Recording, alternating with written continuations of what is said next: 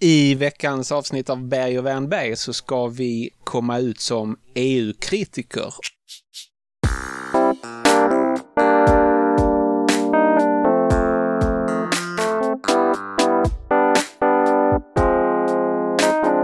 Då är det dags igen för Berg och Wernberg. Andreas Berg heter jag. Och Joakim Wernberg heter jag. Sitter du och är nöjd över något, Jocke? Ja, jag har faktiskt lite beröm att dela ut. Vad härligt. Ska vi börja med det? Jag tänkte berömma en sak som man kan se lite här och var då och då, men som man skulle vilja se mycket, mycket mer av. Och det är när tankesmedjor och olika typer av forskningsinstitut som är med i samhällsdebatten samlar inte bara rapporter och texter utan också data och gör den tillgänglig så att man kan sätta sig ner och titta på olika typer av grafer eller i bästa fall till och med få ladda ner data och sätta ihop grafer själv. Och exemplet jag vill ta upp den här gången är The Lisbon Council som har satt ihop någonting som heter The Intermediary Liability Evidence Hub, eller om man vill förenkla lite grann, en massa data kring mellanhänder eller det vi idag pratar om som plattformar och hur de påverkar eller inte påverkar marknaden. Okej. I Europa? Ja. Jag håller med. Det är berömvärt. I synnerhet om de är väl dokumenterade så att man ser var de i sin tur har hämtat data från. Så är det, och det finns nog utvecklingspotential även bland de som finns. Men jag tror att det här är ett allt viktigare sätt att opinionsbilda och jobba med policy i framtiden. Att inte bara komma med en rapport. Och det säger jag ändå givet att mycket av mitt jobb handlar om och har handlat om historiskt att skriva rapporter. Så tror jag att det här är ett väldigt viktigt steg. Och vi har ju anrika exempel. Vi har ju ekonomifakta i Sverige. Jag skulle just säga det. Det påminner om ekonomifakta som jag själv brukar använda och också rekommendera. Och sen brukar jag lägga till att det är obegripligt varför inte fackföreningsrörelsen eller Arena eller något motsvarande på vänsterkanten gör liknande. Därför att ekonomifakta använder ju statistik från SCB och Ekonomistyrningsverket och annat, men det handlar ju väldigt mycket om hur höga skatterna är. Och inte så mycket om ojämlikhet, även om det kanske finns lite om det där. Men statistiken är alltid korrekt och den är lättillgänglig och du kan snabbt få upp snygga grafer, och nu har de lagt till funktioner som gör det lätt att dela och ladda ner och använda på din egen blogg. Och det är helt obegripligt att det inte finns något liknande som till exempel fackföreningarna har gått samman om. Och det här kommer också bli viktigt. Det har blivit allt vanligare att inrätta så kallade observatorium, inte minst på EU-nivå. Där man då säger att man ska observera utvecklingen av ett nytt fenomen för att veta om man behöver och i sådana fall hur man ska reglera det. Men de här observatorierna är i flera fall, till exempel finns det faktiskt ett observatorie för plattformsekonomier som EU har tillsatt. Eller EU-kommissionen arbetar med. Och det är ju en ganska icke-transparent organisation med ett gäng experter. Och man får väl avgöra om det säger mer om mig än om dem, men jag känner inte igen så många av dem. Och de producerar en uppsjö av rapporter.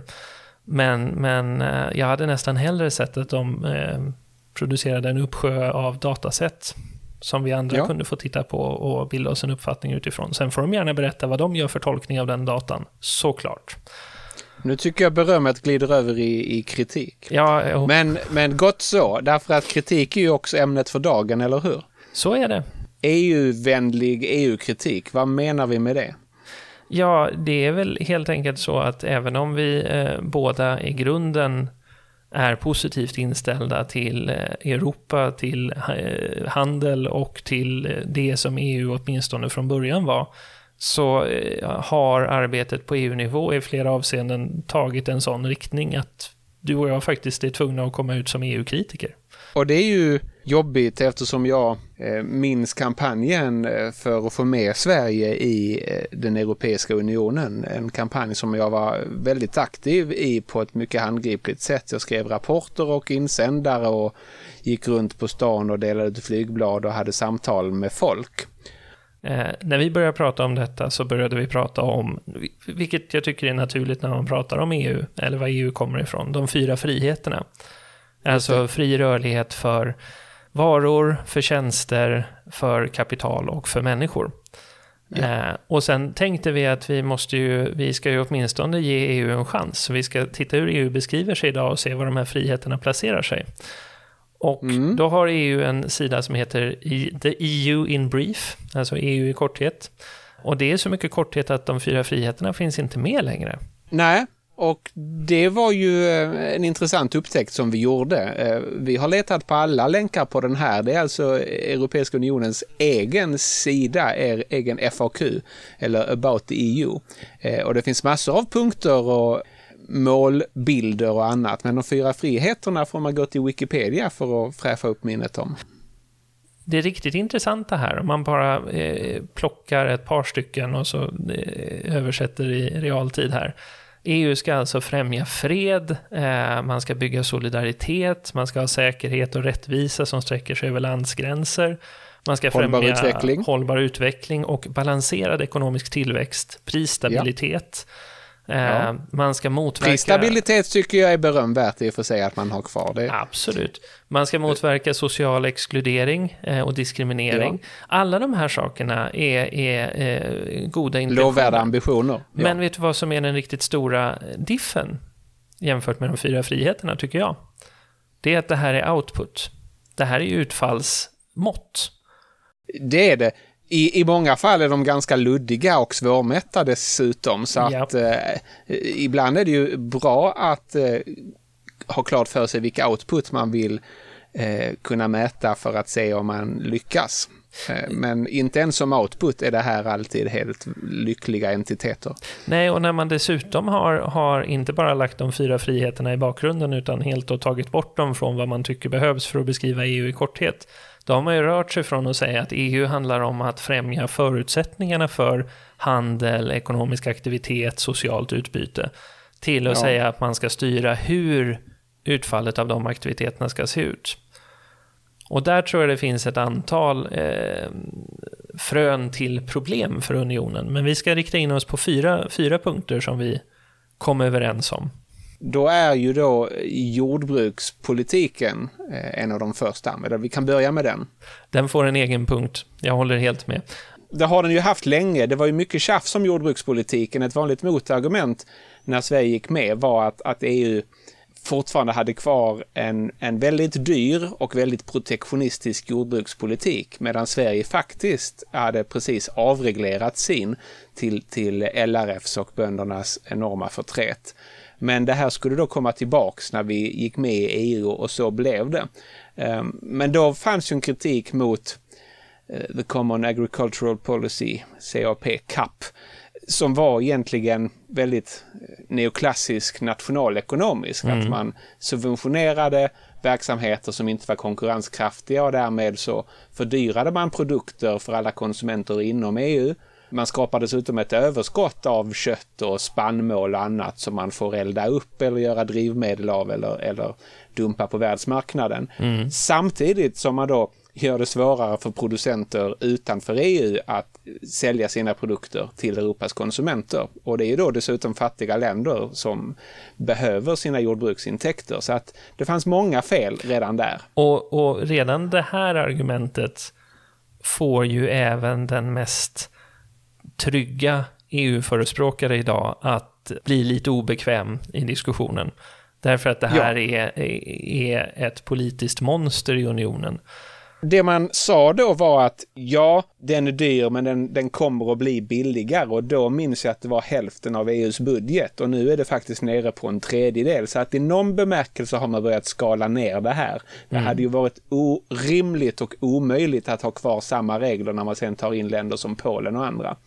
Men man har fått ett annat problem istället, och i New York Times för jag tror 2 år sedan så beskrev man den enorma korruption som har uppstått när länder som till exempel Ungern finns med i den gemensamma jordbrukspolitiken, därför att då kommer inte bara den ekonomiska ineffektiviteten, utan då beskriver New York Times väldigt väl hur Viktor Orbán använder sin makt över jordbruken för att dela ut den till politiska vänner och till släktingar.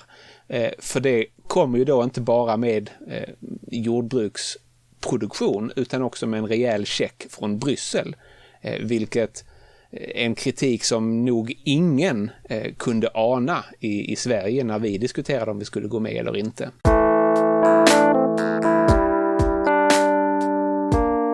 Om man ska hoppa till nästa punkt så är ju den kanske ett sätt att lite försöka utvärdera försöken till att bygga den här gemensamma inre marknaden.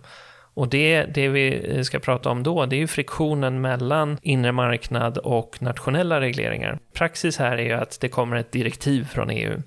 Men på grund av att länderna ska ha sitt eget självbestämmande så får ju de göra tolkningar av direktiven. Och utöver det så kan länder införa regler precis hur de vill eftersom de har sin självständighet. Och det låter ju bra på pappret, men vad det betyder är ju att du får en väldans massa lagstiftningsarbete som är till för att harmonisera en marknad och öka handeln, men i praktiken bara skapar ett lapptäcke av institutionell heterogenitet. Det är ju jättesvårt för företag att försöka anpassa sig till att verka på flera marknader. Vilket gör att vinsterna av att gå med blir mindre och mindre.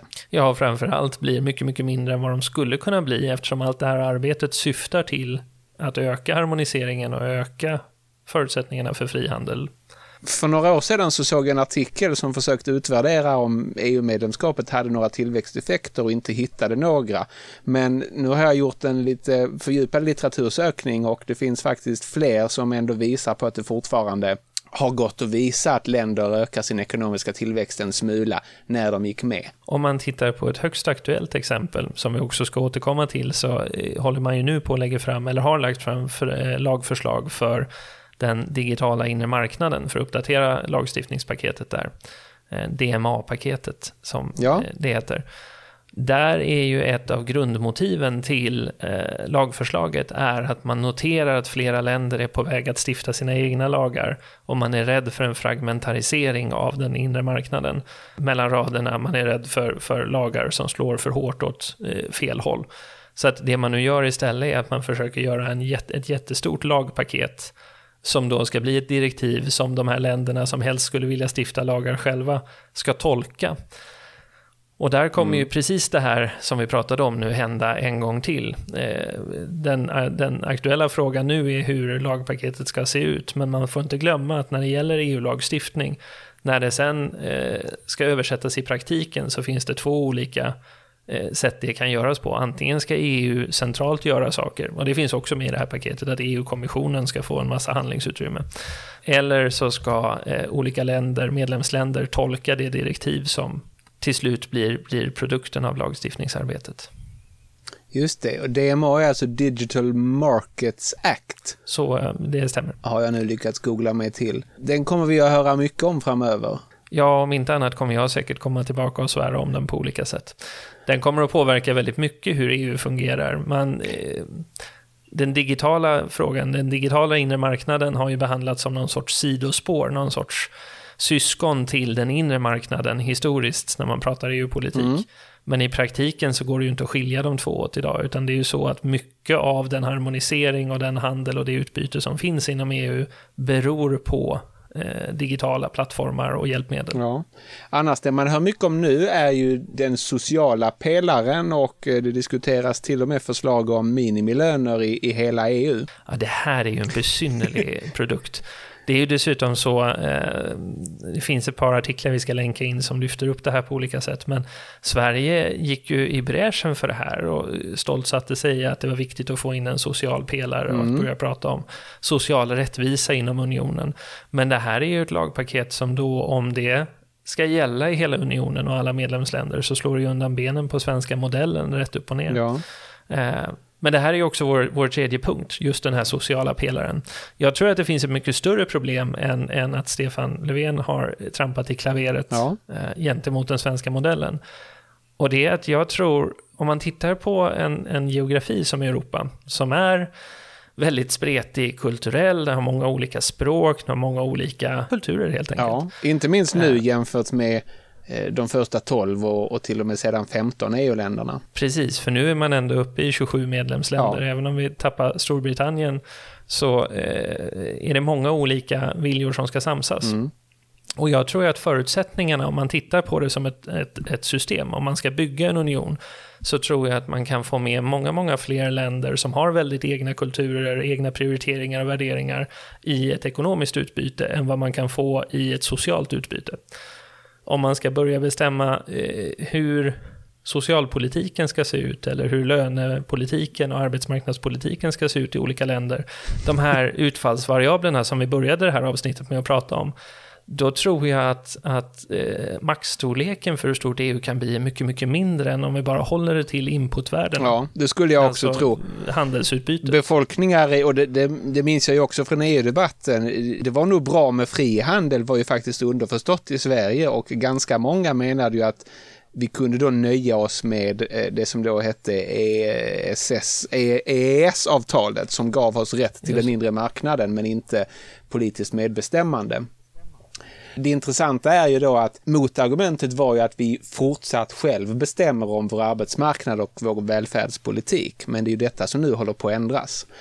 Det här kuggar ju för övrigt också in i ytterligare ett skäl till varför jag är mycket mer skeptisk nu. Och det var ju så att i ett papper som vi har nämnt tidigare här i podden med Anders Kärne, så undersökte jag ju just om ekonomisk globalisering, som vissa påstår, kan förklara populismen, och det visar sig att det gör det inte. Men i Europa så blir högerpopulistiska partier 4-5 procentenheter större när länder går med i EU. Och det gäller både när du jämför över tiden och när du jämför mellan länder som är med och inte med. Och det där är ju precis motsatsen till vad EU då väldigt högtravande hävdar. De ska främja tolerans och inkludering och motverka diskriminering. Men de högerpopulistiska partierna har ju i EU en perfekt syndabock för något som hotar det nationella självbestämmandet. Mer så ju mer klåfingrigt EU är. Och det är bara att titta på, det är många som har försökt på olika sätt dokumentera Brexit-kampanjen, och framförallt de som förespråkade Brexit. Deras kampanjeslogans var ju av väldigt enkelt slag. Det handlade om att ta tillbaka kontrollen. Ja. Man upplevde att man hade förlorat kontrollen, precis som du säger, självbestämmandet. Och i ett handelsutbyte, ett mycket mer renodlat handelsutbyte, så hade det varit mycket svårare att göra den typen av case. Sen spelar ju migrationen och migrationsdebatten som svepte över Europa också in. Ja. Man ska inte vara naiv i det avseendet. Men det är absolut så att ju mer vi bygger ut den här sociala pelaren, desto mer ger man ammunition till den populism som nu gror, tror jag. Man ska heller inte tro att varje medlemsland har lika stor chans att påverka alla de andra. Och det gäller väl särskilt i Sveriges fall när Storbritannien har klivit ur. När vi då säger att vi vill ta upp olika typer, eller svenska kandidater till Europaparlamentet säger att man vill ta upp olika typer av socialpolitiska frågor, då måste man ställa sig frågan, tror ni på allvar att resten av Europa kommer att anpassa sig efter hur vi i Sverige hade velat ha det?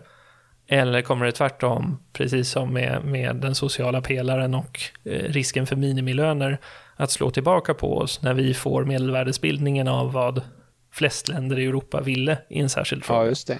Och det där är någonting som jag tyvärr slår det aldrig igenom i debatterna inför de här valen heller.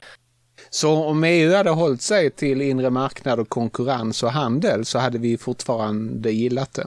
Ja, vi gillar ju fortfarande EU. Det är bara att det EU vi gillar bygger på 4 friheter och inte 70-11 olika socialpolitiska utfall. Men som jag noterade, så tror jag att det finns en viss logik i att en frihandelsunion som från början enas kring procedurer som de 4 friheterna. Det finns en politisk logik som tvingar den till att sedan bli mer floskulös. Det är ganska mycket floskler på den här about EU-sidan. Och dessutom talar om utfall snarare än procedurer. Så det kanske inte är helt förvånande att det har gått åt det här hållet. Det behöver det inte vara, men man behöver inte vara positiv till det för det. Jag tror att EU kommer att behöva inte minst efter Brexit, men också med den politiska utveckling vi ser i flera länder runt om i Europa, så kommer EU behöva se sig själv i spegeln och omvärdera vad man gör. Vi har ju tittat på ett antal artiklar inför det här avsnittet som på olika sätt belyser att EU måste vara tydlig med vad agendan är, vad det är man gör, vad man står för, eller att EU måste göra färre saker och göra dem riktigt bra. Förutom flyktingpolitiken som du nämnde för några år sedan, där EU väl inte riktigt levererade men hade chans att verkligen visa på mervärdet av att vara med i en union, så är det många som nu har kritiserat EU för att man inte har agerat kraftfullt när det gällde vaccindistributionen och produktionen i Europa, utan att det då plötsligt ganska snabbt kollapsade till ett okoordinerat racande mellan olika medlemsländer.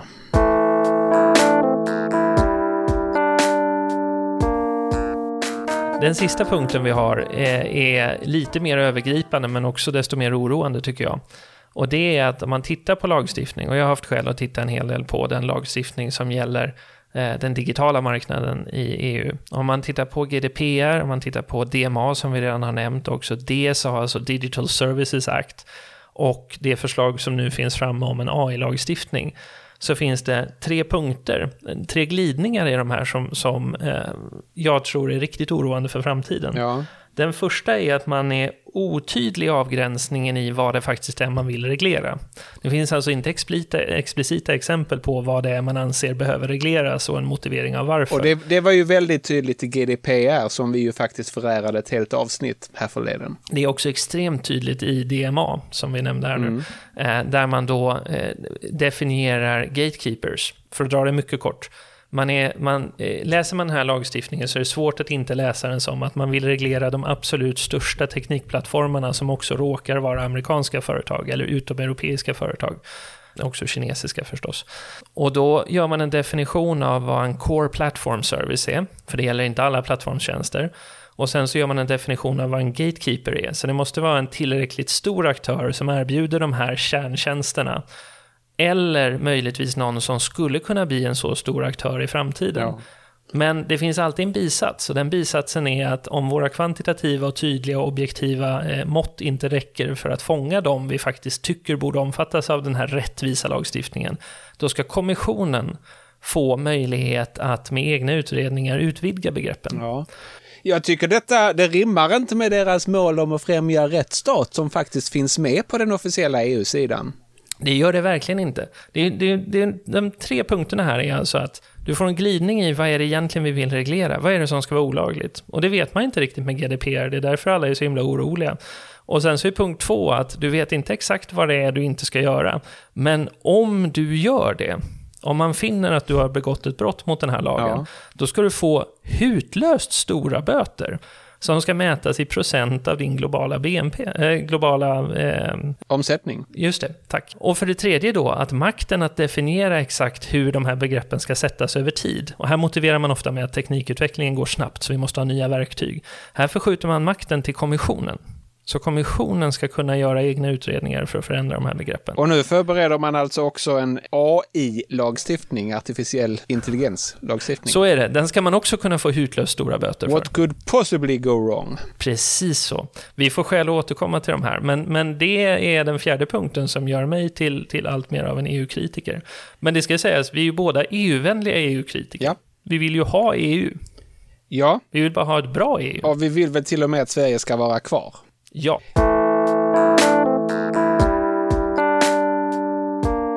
Jag vill avsluta med ett tips. Yes. Jag läser just nu Olle Häggströms bok Tänkande maskiner om faktiskt just den artificiella intelligensens genombrott. Jag har läst 100 sidor av 300. Han kanske kommer till de kommande EU-lagarna. Jag håller absolut inte med om allt. Det här är väl nästan en techlash-bok. Nej, det är inte riktigt, men det är en kritisk bok och ibland lite för kritisk. Men inte på ett sånt sätt som gör att det kryper i kroppen, utan på ett sånt sätt som gör att man gärna tar sig an argumenten. Och kan jag till och med redan skrivit ett blogginlägg om varför jag tror han har en alldeles för negativ bild av teknologisk arbetslöshet. Jag ska också ta och skaffa mig den där boken. Men tills dess så tipsar vi våra lyssnare om att läsa den. Mycket bra. Nöjda och glada? Det tycker jag. Tack för att ni lyssnar.